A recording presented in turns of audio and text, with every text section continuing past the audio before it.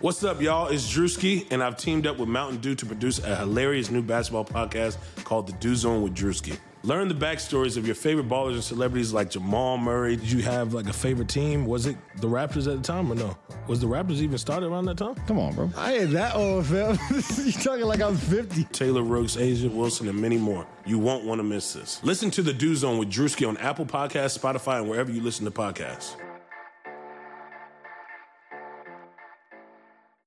Hey, this is Dirk Nowitzki, and you're listening to the Mavs Step Back podcast. I like this, TK. I like that.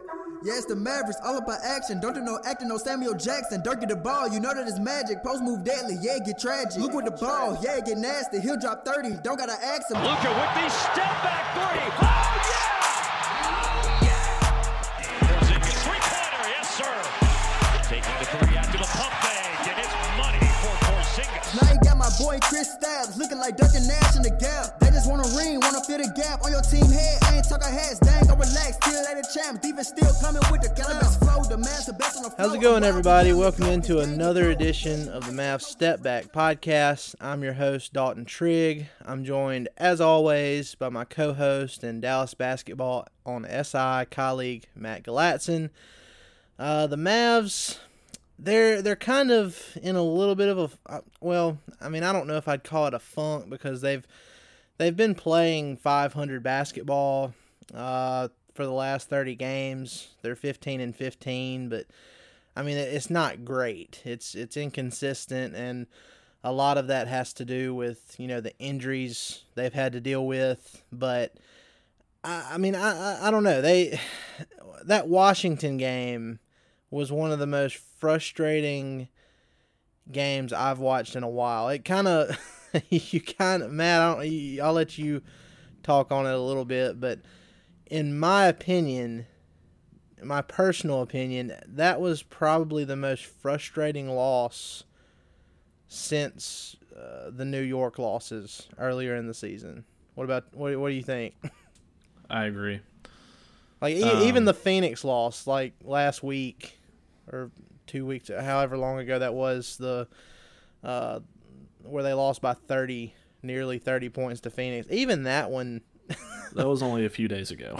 Yeah, and it was on the second night of a back-to-back, and they had just, you know, won a tough game against OKC, but right. But I mean, still, that Washington loss was just Phoenix has been playing well lately. They just beat the brakes off of the Rockets. Yeah, they blew out the Rockets too. That made me feel a little bit better about that one. But last night the defense was just horrendous. It was non-existent, is what it was. There was no defense. I don't know about for sure, but it's arguably their worst defensive game of the year so far. Let me. And it's only because Washington has some good offensive players. Yeah. But it's only because they're the Wizards and not like the Lakers. Yeah. That they didn't score like 150 points. Yeah. And look, let me backtrack a little bit. There were some very impressive individual defensive plays from KP and Dorian Finney-Smith in that game. But everybody else, it was non-existent.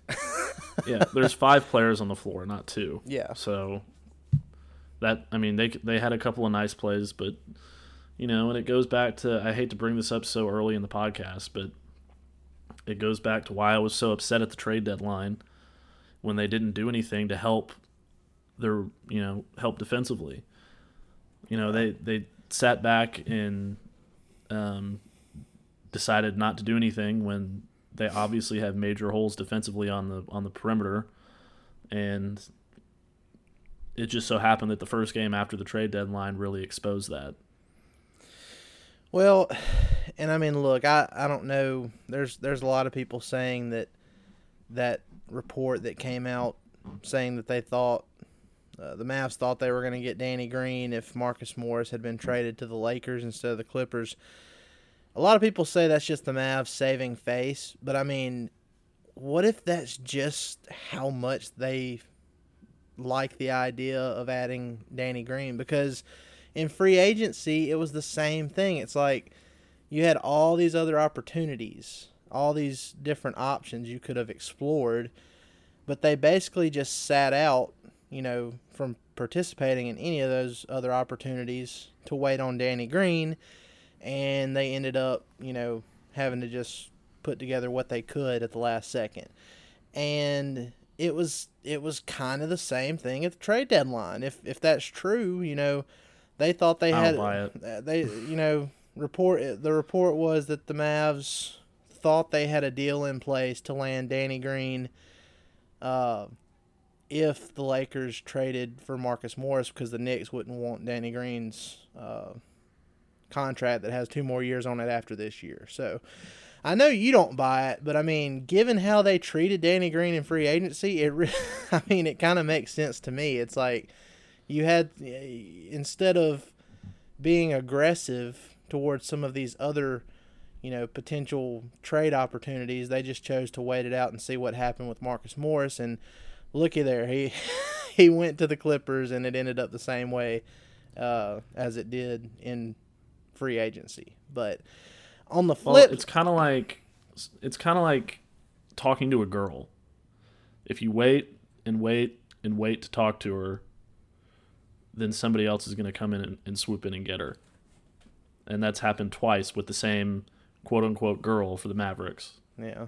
Well, on the flip side of that, I didn't think the Mavs necessarily had to do anything, because I think when they're, and I've said this so many times, I've tweeted it, we've talked about it, just not recording, just in our, our texts and whatnot, but I'll say it again, the last time the Mavs were 100% healthy in this season for an extended period of time, they ripped off 10 wins in 11 games.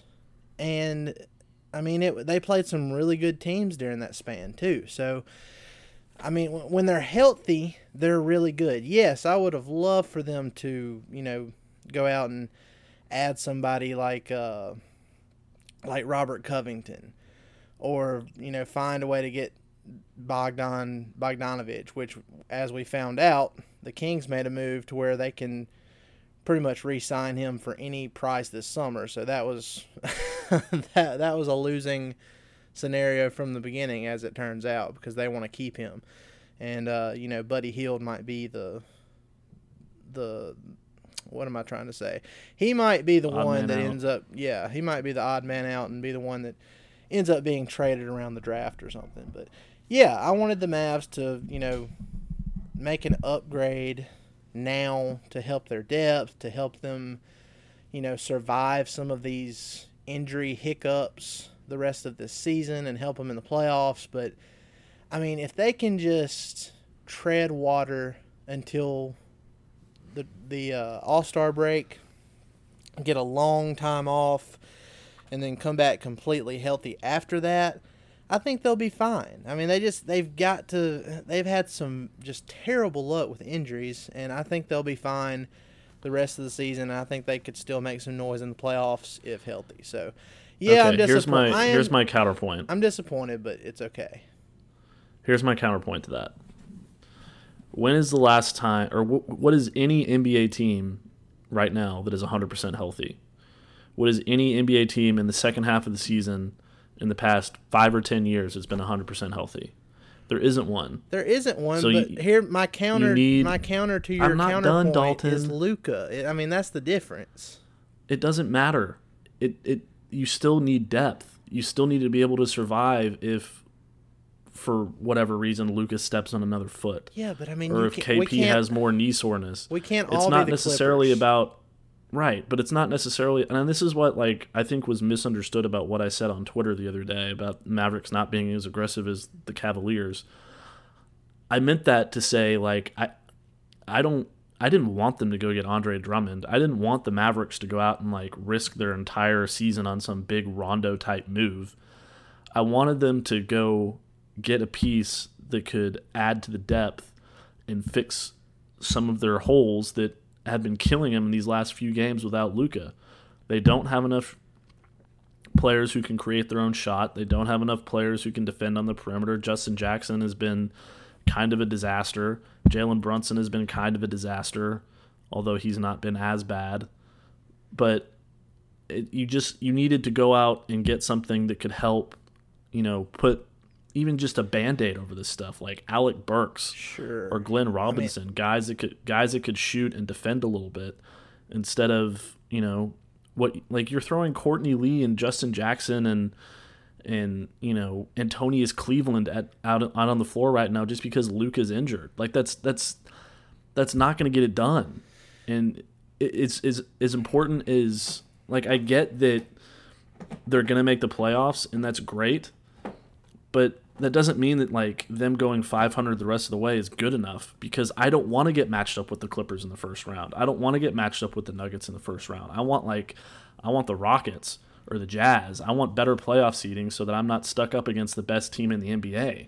You know what I mean? Yeah, I get that. All I'm saying is, you put the Clippers aside, you take the Lakers, and as good as AD is, you take LeBron James out for a handful of games, say 12 games he misses, the Lakers are going to struggle. You take Damian Lillard, who, the Trailblazers, even though they don't have a great record, they've been, making a playoff push lately. They got screwed at the at the buzzer of that Utah game last night, but it happens. You take Dame off of Portland, they're going to struggle, even if they do have some nice pieces around him. I'm trying to think of another example. It's like OKC. They've got a lot of nice pieces, but we saw it the last time they played the Mavs. CP3 didn't play, and it was a completely different team, even though they have some talented players around him. So that's all I'm saying. I definitely agree, and I wanted them to upgrade too, just so they'd have a little bit more depth, but it doesn't matter who you add. If Luka is going to miss extended time, the Mavs are going to struggle at some point or another regardless. So that's all I'm saying. I totally agree with that. And what I'm trying to get at is, injuries happen, and it's even if it was just a minuscule move like Glenn Robinson, until like trading a future second round pick for Glenn Robinson. The Mavs might win last night if they have Glenn Robinson instead of Justin Jackson. Justin Jackson was minus 10 in 12 minutes, or maybe it was minus 12 in 10 minutes, one or the other. I think it was the latter. Okay, but that's one of the reasons they lost the game. Like, there's a million other reasons, obviously, but they lost by a point at the buzzer. Yeah. So, these losses that are accumulating now, when they've failed to make even a tiny move to help, and put some burn cream on, it's that could be the difference in their playoff seeding down the line. That's all I'm saying. Well, that's why I'm frustrated. Here's another thing too. The Sixers, Glenn Robinson III and Alec Burks, they're both on expiring contracts, and Philadelphia gave up 3 future second round picks, which isn't. I haven't looked to see the specifics on those picks, but I'm sure it's not much. But they could have gotten in a bidding war to where maybe the Warriors would have sent both of those guys to the Mavs if they wanted them, but they have to give up that the Warriors second round pick. And I think at this point, given the bad luck with the injuries, yet they're still 10 games over 500, and I just don't think that they would be willing to part with that pick for a couple of guys that can just walk this summer. And they'd make a difference, but they don't necessarily turn you into a title contender. I really think they help you through these games without Luka. Sure, but all I'm saying is I'm going to wait until draft night to just see what they do, because I think a lot of people forget that the Mavs own their own first round pick this year. They couldn't have traded it, but on draft night, they could in theory, they could draft a player for another team. Once he's drafted, they could pair that player with that number 31 Warriors second rounder and whatever else to make a deal. So I think your potential for, making a bigger trade, a bigger splash, so to speak, is going to come this summer around the trade deadline. And that's one reason why I'm not too upset. Yeah, I wanted them to upgrade if they could, but I mean, all the options that were realistically available for them, I mean, I don't think it would have moved the needle too much, not for this particular season. So, we'll see how it goes during the summer. I really do think that they'd be able to, get in on something like, say, Buddy Hield not being happy in Sacramento. And that would be great, but I wasn't even necessarily thinking they would have had to use the Warriors pick to get one of those two guys. That was just one thing that crossed my mind, because when I saw that Philadelphia gave up 3 second-rounders, I was like, I could see as many second-rounders as the Mavs have, traded in the past, couple of years. I just didn't see them giving up that many for 2 guys expiring. So, I mean, maybe if they hadn't made the trade, if Dwight Powell never gets hurt and they don't have to spend one on Willie Cauley-Stein, maybe it's a different story. And that's another thing people haven't considered, is how much, Powell meant to this team, and how even if, say they're completely healthy, you've still got to adjust to life without him, because your offense is going to be ran a little bit differently. So, I mean, it's a bunch of things. And we'll see what they do in the buyout market. There's, obviously the report from Tim McMahon, and I think it was mostly Tim McMahon more than it was Woj, but I don't want to get into trouble there. But Michael Kidd-Gilchrist, I think, is an immediate upgrade defensively over, what you have in your reserve unit on the wings. He's not going to start. Dorian's become way too critical and one of the most reliable shooters, which is crazy to say, on the team, and he's got to start. Tim Hardaway Jr.'s got to start.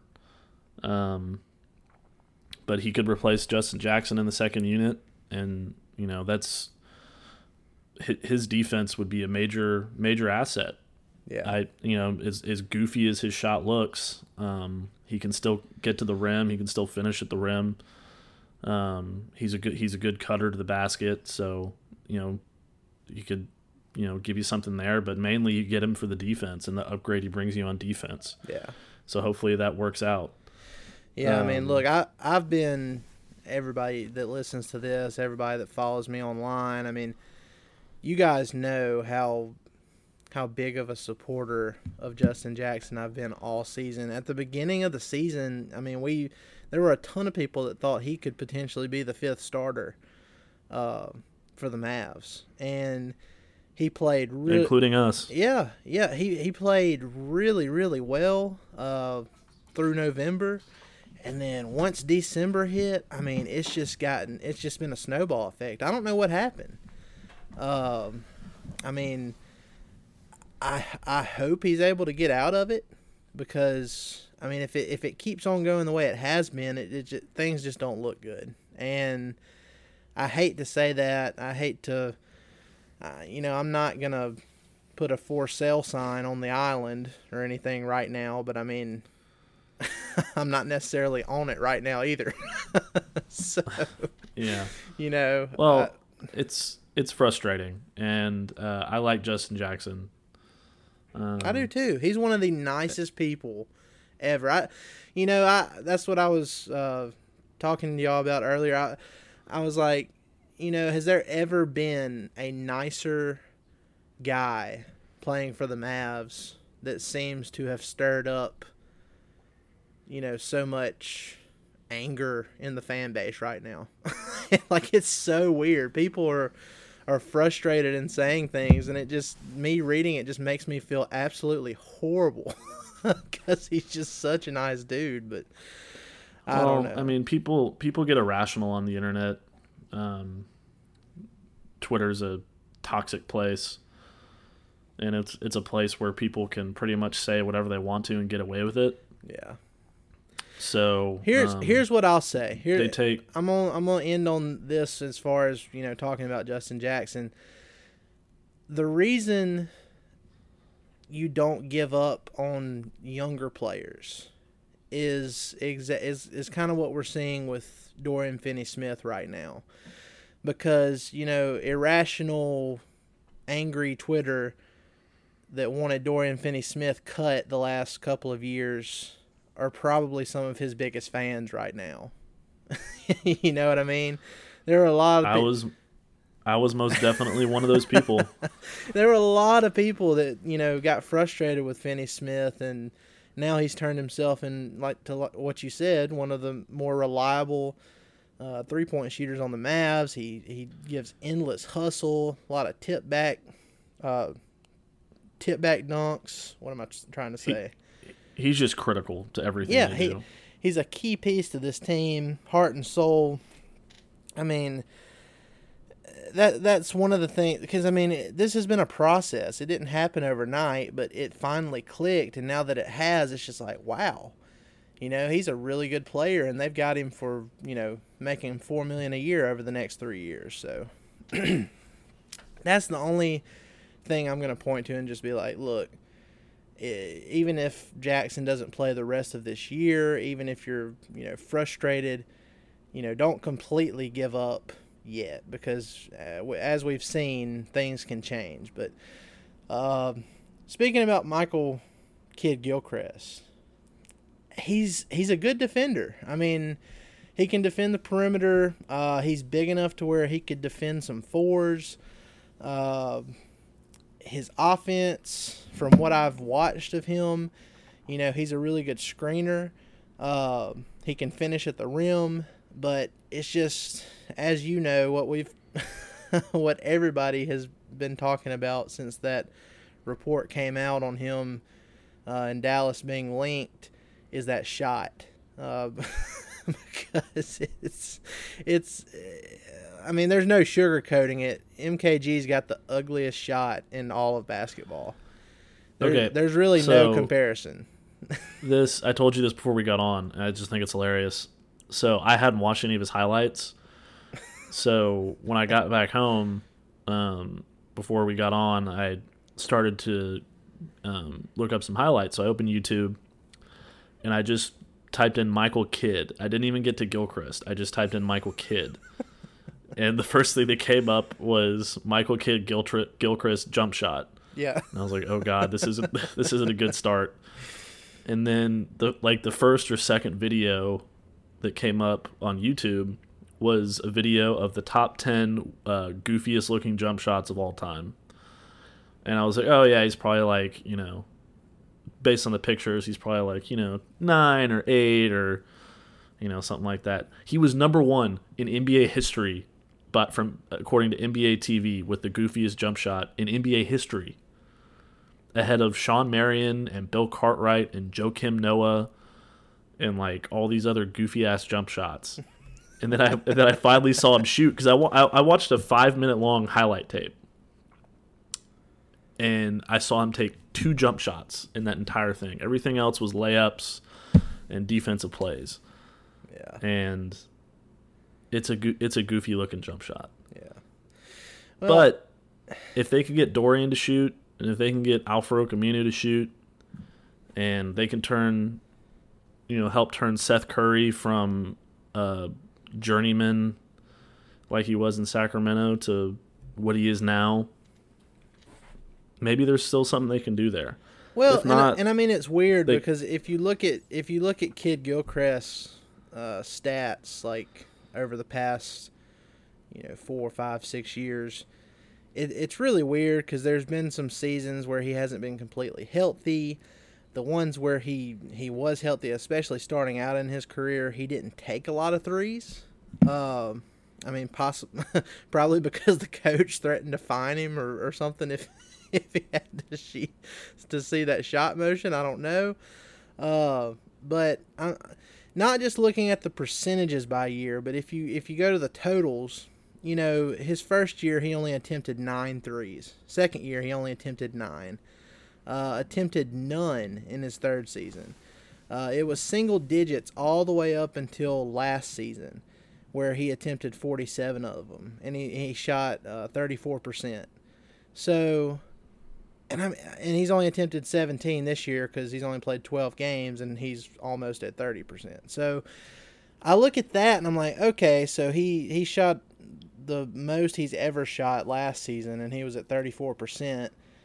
I mean, that's not bad. That's a whole lot better than what Dorian Finney-Smith was when when he started out with the Mavs, and they started working with him. So all I'm saying, I'm not saying that he's gonna come out here and become a 40-point 3-point shooter like Dorian. All I'm saying is the Mavs can help him, and they'll put him in a position to succeed. And as long as he brings the defensive intensity, they'll have a place for him in the rotation, and I think it could be a positive for him. So, I don't know. I think there's more potential there than what a lot of other people who just want to post that picture of his ugly shot form want to believe. So, that's my thoughts on Kid Gilchrist. Obviously, I'm more intrigued about his defense. Absolutely. I saw a tweet from Eustachio Rowley. I don't know who that is, but Reese Conkle retweeted it. And it's his adjusted defensive real plus minus is actually really impressive. So from 2013 to 2015, it was plus 4.17. Nice. And then from 2017 to this year, it was plus 4.57. So he's a really good defender. Yeah. And that alone is going to bring value to their second unit. I don't care if he doesn't shoot a basket.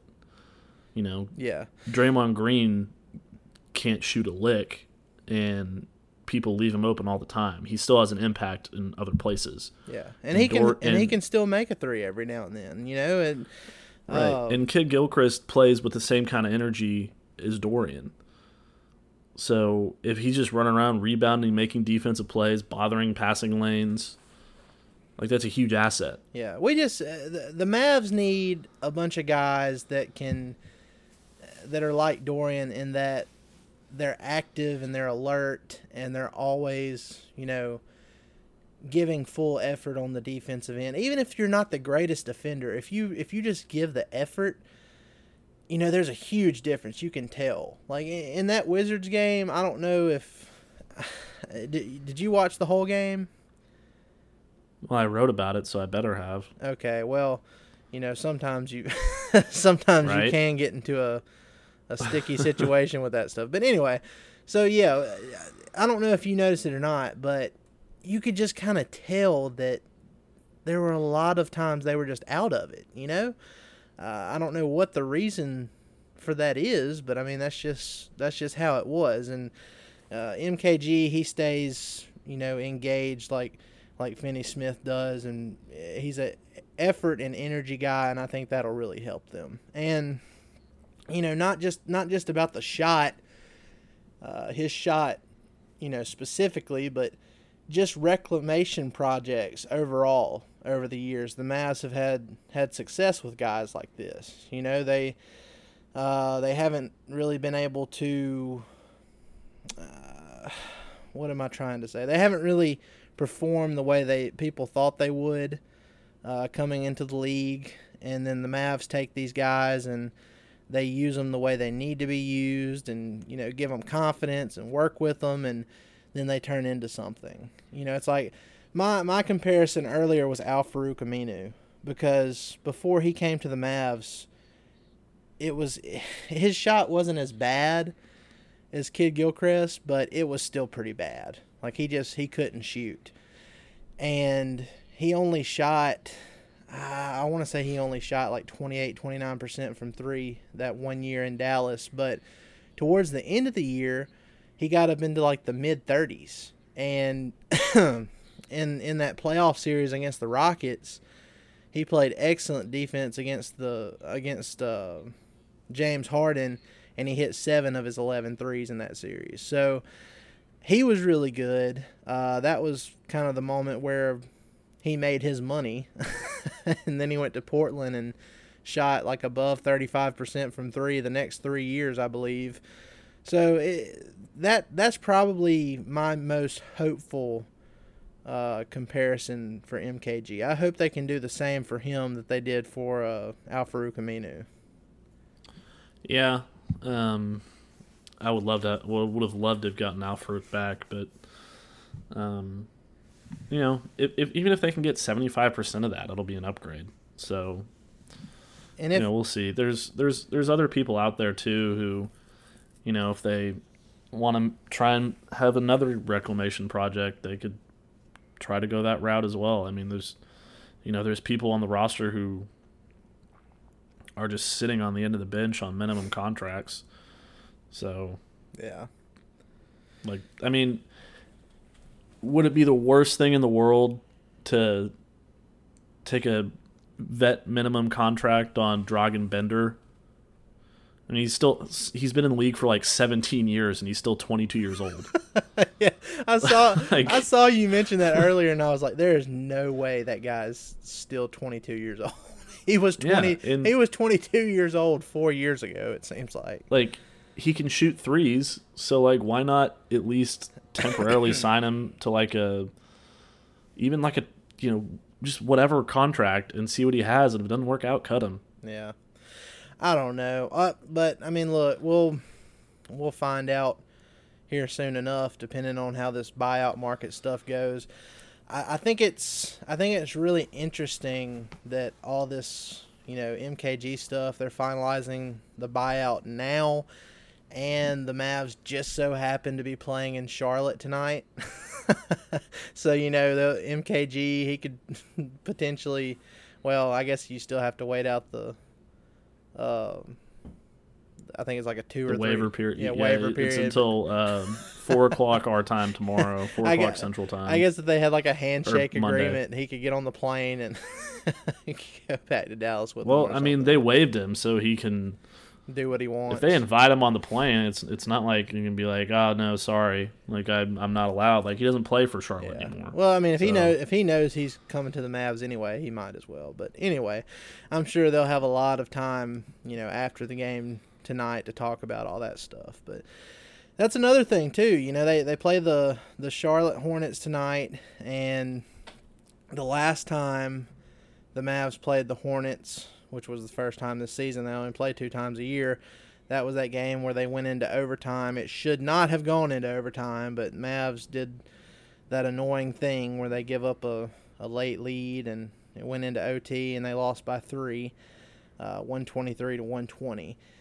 And that was when Luka had it was almost 40 points in that game too. So this is the rematch. It's at Charlotte. Porzingis is not playing for injury management. So I don't know what to expect. I kind of expect them, after how that Washington game ended, I feel like these other guys are going to play with like a chip on their shoulder. And I think they'll end up winning this game tonight. The last time they played a game without both Porzingis and Luka, they, walloped the Hawks at home.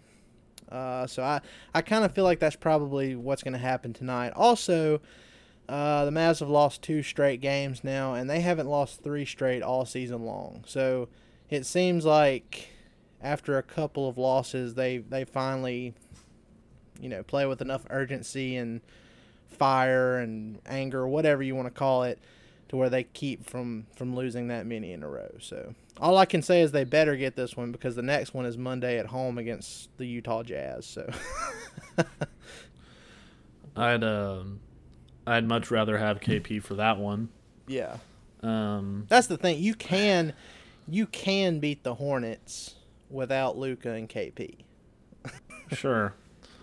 It's just I think I don't really care about tonight's game. They better win, or we're gonna start having a whole nother conversation.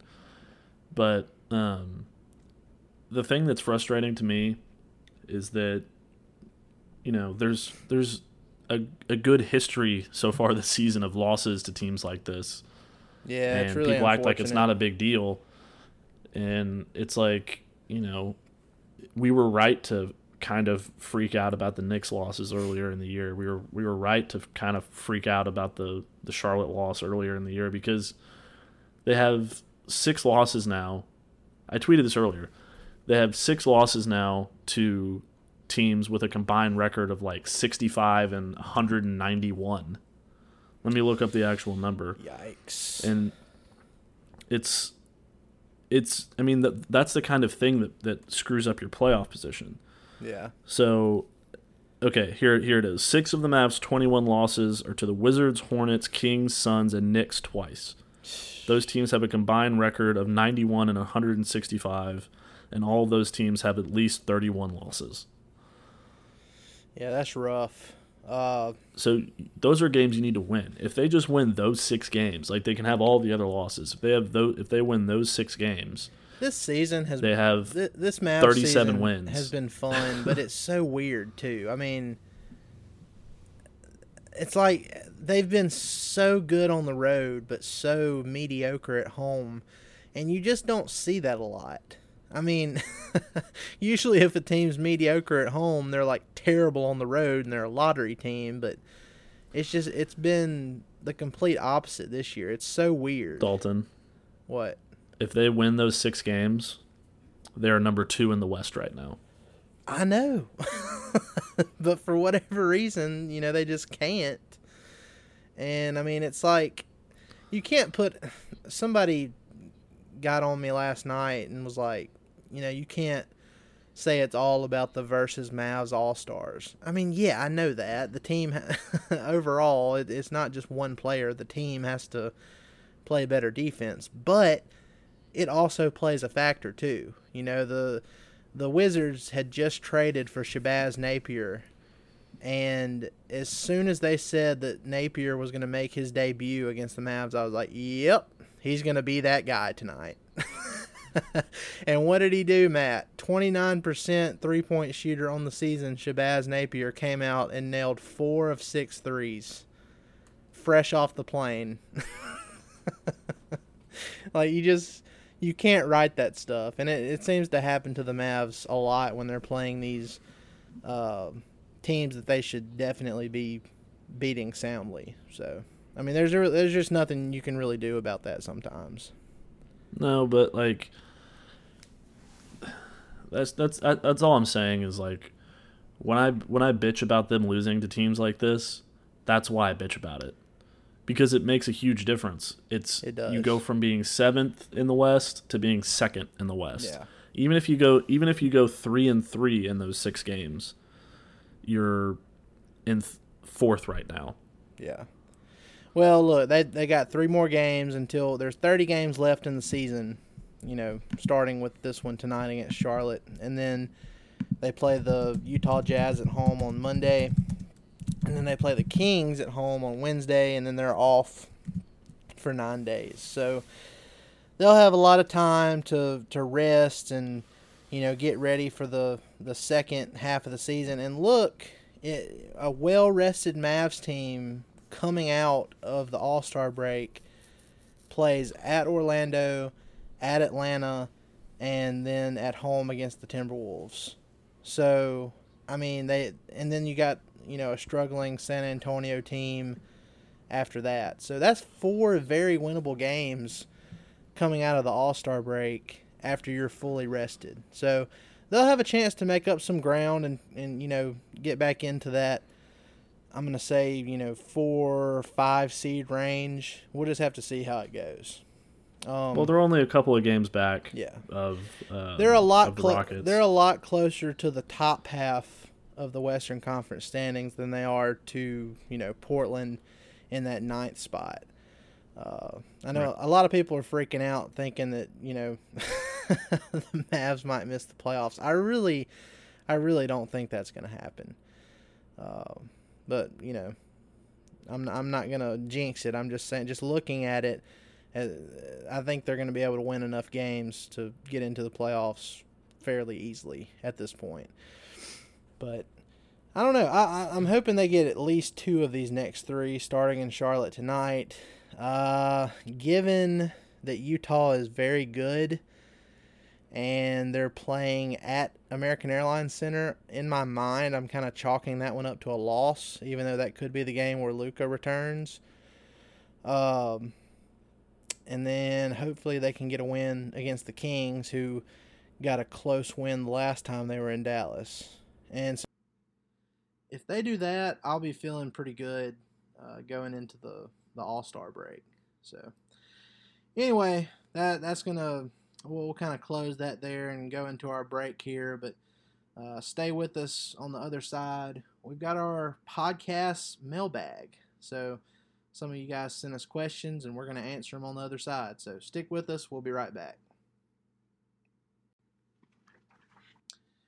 All right, guys, we're back. Again, we're going to read some of your questions from our Mavs Step Back podcast mailbag. And the first one is from MM. He sent, basically, it was a long question, but from what we could take away from it, he's concerned about how Luka and KP haven't been able to play at a high level with each other on the court. You know, KP, he's had some really impressive games without Luka. Luka, he seems, I mean, he doesn't have any trouble, you know, doing his thing with KP. It just seems like KP gets a little, what's the word? Overshadowed, I guess, when Luka's playing. So, Matt, what do you think? What do you think the issue is with those two not being able to play well together? Is it just continuity? You know, the injuries, how big of a factor has that played into it? I mean, what do you think? Well, I mean, in the grand scheme of things, they haven't really played a lot of games together this year. So their continuity together is going to be a little off. They're still learning how to play together. KP's used to being the number one option, and when Luka's been out, he's kind of been in a more comfortable role for himself, being the number one option. You know, Luka's just Luka. I think he's going to play well no matter who's on the floor with him, really. But I'm not concerned about it. I just think it needs time and game reps and then being on the floor together for a long period of time. They've been, I mean, I think, I can't remember what the exact number of games was, but, you know, I think it was either Kirk or Josh Bowe sent us a tweet that said Luka and KP have only played 8 games together since Luka's first ankle injury against the Heat. So it's like, they just need to play more together. And I think everything will iron itself out and it'll be fine. Yeah, I'm not concerned with it at all. If anything, you know, even when they are playing together, if they still aren't able to figure it out, I think maybe Carlisle will look into staggering their minutes a little bit more. You see it with teams like the Lakers and the Clippers when they're playing both of their stars. You know, a lot of these teams, they have one of those guys out on the court at all times, it seems. And I kind of feel like that's what they need to do with Luka and KP. You know, when you take Luka out, run KP for about, 4 or 5 minutes after that. Let him be the focus of the offense. And right, I think that would really, help KP stay in his groove. And then when Luka comes back in, he can do his thing. So, yeah, the only thing I would say to that is I think it's a great idea. But you also need to be able to make sure that they're playing well together because you want both of those guys in the game the last 5 to 7 minutes. So you need to get that part of it figured out either way. But I do agree that maybe staggering them a little bit would help, at least, right now, to help, kind of ease the transition into that. Yes. Moving on to our next question here. This one's from a profile. He named it Shuby. So this is Shuby's question here. Said, would you agree that the Mavs playing small ball multiplies the good things about the team, but the deficiencies as well? Yes. I mean, we've seen that already with what the Rockets have been doing here these last few games. They have they traded Clint Capella and they moved PJ Tucker to center. And, when you're making your threes, that style looks amazing. They beat the Lakers the other night pretty convincingly. And, they had the Lakers have Anthony Davis in the paint. He can do whatever he wants to against that lineup. So that didn't matter because the Rockets were hitting threes. But then, you know, the other night, they got blown out by 30 against the Phoenix Suns. So it's kind of give and take a little bit. Yeah, when you're hitting, it's great, but when you're not hitting, it's pretty bad. And that's kind of how the Mike D'Antoni Phoenix Suns era was. You know, they played extremely small, and they were good. They put up a ton of points. They were fast, but then, you know, it got to a certain point in the playoffs, and it just shut down. So, I mean, it's nothing we haven't seen before. Yeah, and I think there's kind of a misconception about it because, I mean, those Mike D'Antoni teams never do anything in the playoffs. Houston, Phoenix, either one, doesn't matter, because it all works well and fine during the regular season when teams aren't playing playoff energy level basketball. I mean, let's just be honest. They're not always doing that because it's 82 game season. It's not the playoffs. They're gonna take it to the next level in the playoffs. The game slows down. When that down. happens, right? Because when the game happens, teams start playing tighter defensively. They start wearing you out a little bit more, and then it becomes harder to make those threes. And I like the idea of shooting threes all the time. Like, I mean, that's what the Mavs do. I like it. It's fun to watch. But you have to have some other avenues in which you can do stuff, or, you know, KP who can do just a little bit of everything. And having players on your roster who can do a little bit of everything, but with size, I think is the better way to do it rather than going small and just shooting everywhere. Yeah. So. Well, and I don't have anything else to say on that, so we'll just move on to this next question here, but I do agree with everything you just said. This one is from Blake Weir, and it says, hello. Below are I can't even read this without laughing because I know he's okay. It says, hello. Below are questions that I came up with completely on my own. What take do you regret the most? Which are you clinging to despite evidence? And obviously, that's something that Kirk Henderson replied to. You know, we sent out this mailbag link and told everybody to create an account on the Mavs SI website, which is free, by the way. You should definitely do that since we don't have a paywall. But Kirk decided he didn't want to do that, and he was just going to reply on Twitter. So this is how because Kirk's lazy. Yeah, so this is how we got this question in here. Well, anyway, I guess I'll go first. I definitely have to go with the J-Jax take that I had. I really thought he was going to take a huge step forward this year. It was looking, like I said earlier, it was looking pretty good through November. At one point, he was shooting like 42 or 43% from three. But like I said, it's just completely bottomed out since then, and it's not looking too good. So I guess that's probably the one that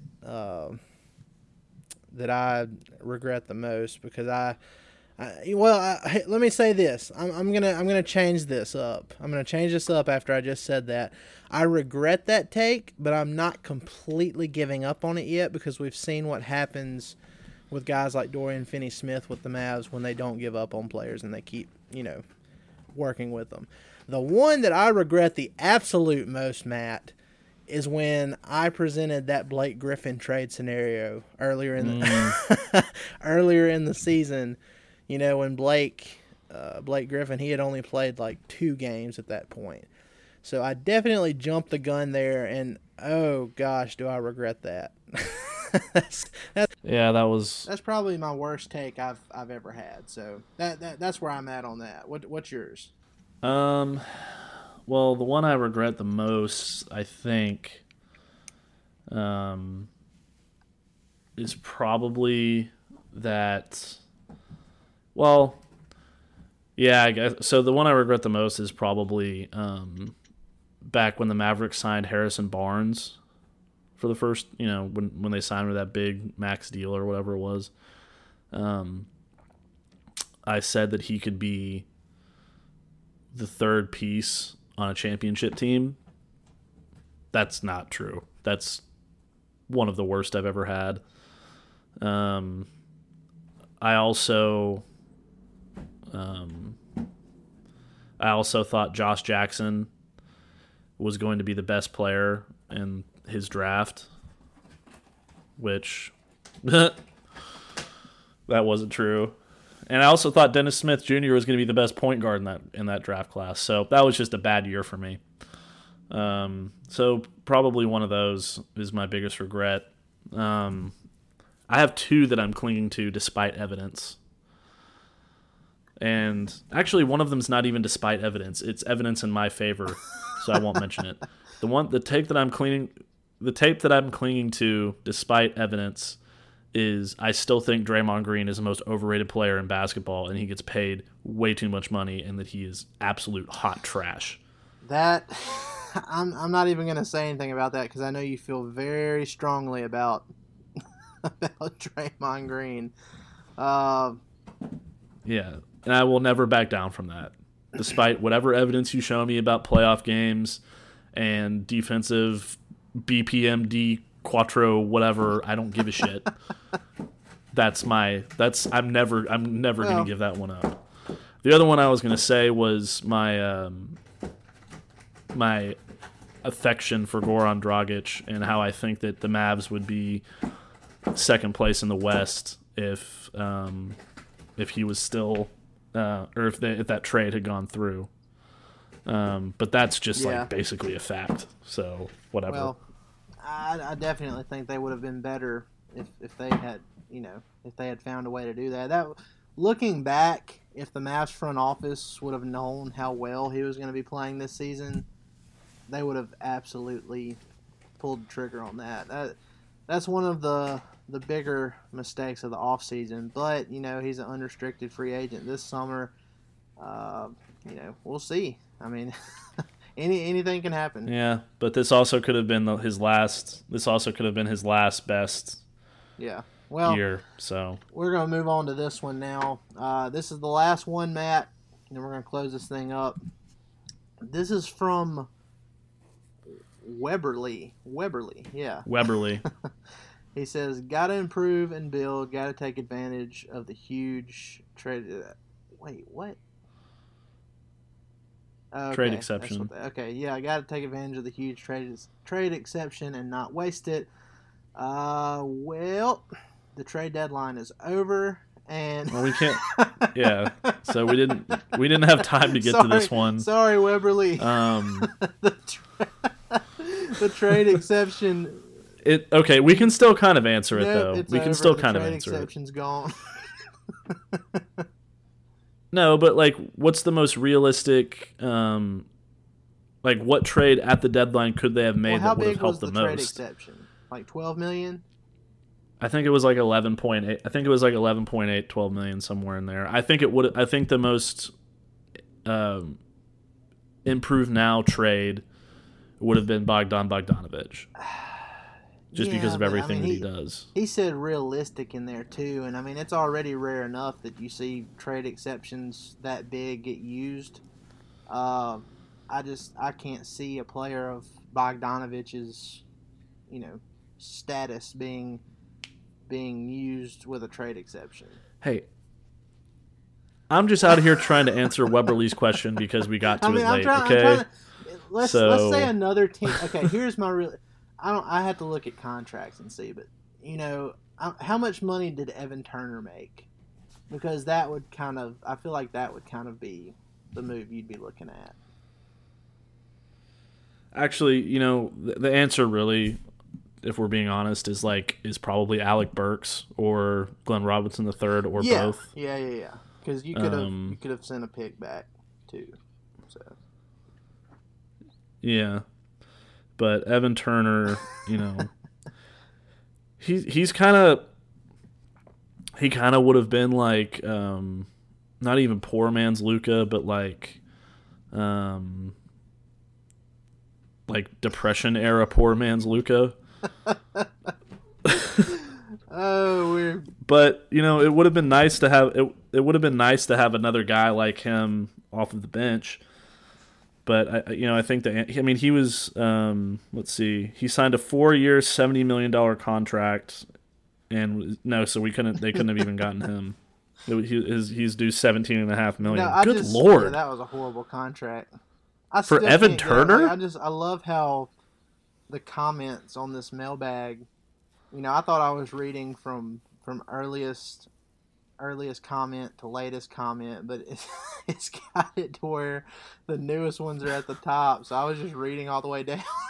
By the time we got to Weberly, it was about that trade exception. So sorry about that, man. Well, we apologize, Weberly. But in the future, if anybody ever wants, we're going to do this every week, or not every week, but we're going to do it very frequently. So when we post it, if you want your question read, or if you have a question, please create a free account on the website, mavssi.com. And it is 100% free. There's no paywall. There will be in the future, from what I've been hearing, so you might as well get in and do it now. It's free. Go make an account. Talk with us on there. Yell at us if you don't like something we write. Stuff like that. You can interact with us. You can talk shit to us. You can agree with us. You can start conversations of your own. The boards are not what they used to be with 24/7, but they're much improved from what they were when we first switched over to the Maven platform. They've completely redesigned everything. So it's a good place to have a Mavs conversation, and we will read your questions very frequently. Yes. We're going to be doing this a lot. Help you. You sign up. We have more users on the site, and you've already got your foot in the door. So when it does eventually, become something that people pay for, hey, you've already got your account and everything. You're good to go. So, also, guys, like we've been preaching this a lot lately, but definitely go sign up for our YouTube page. Subscribe to it.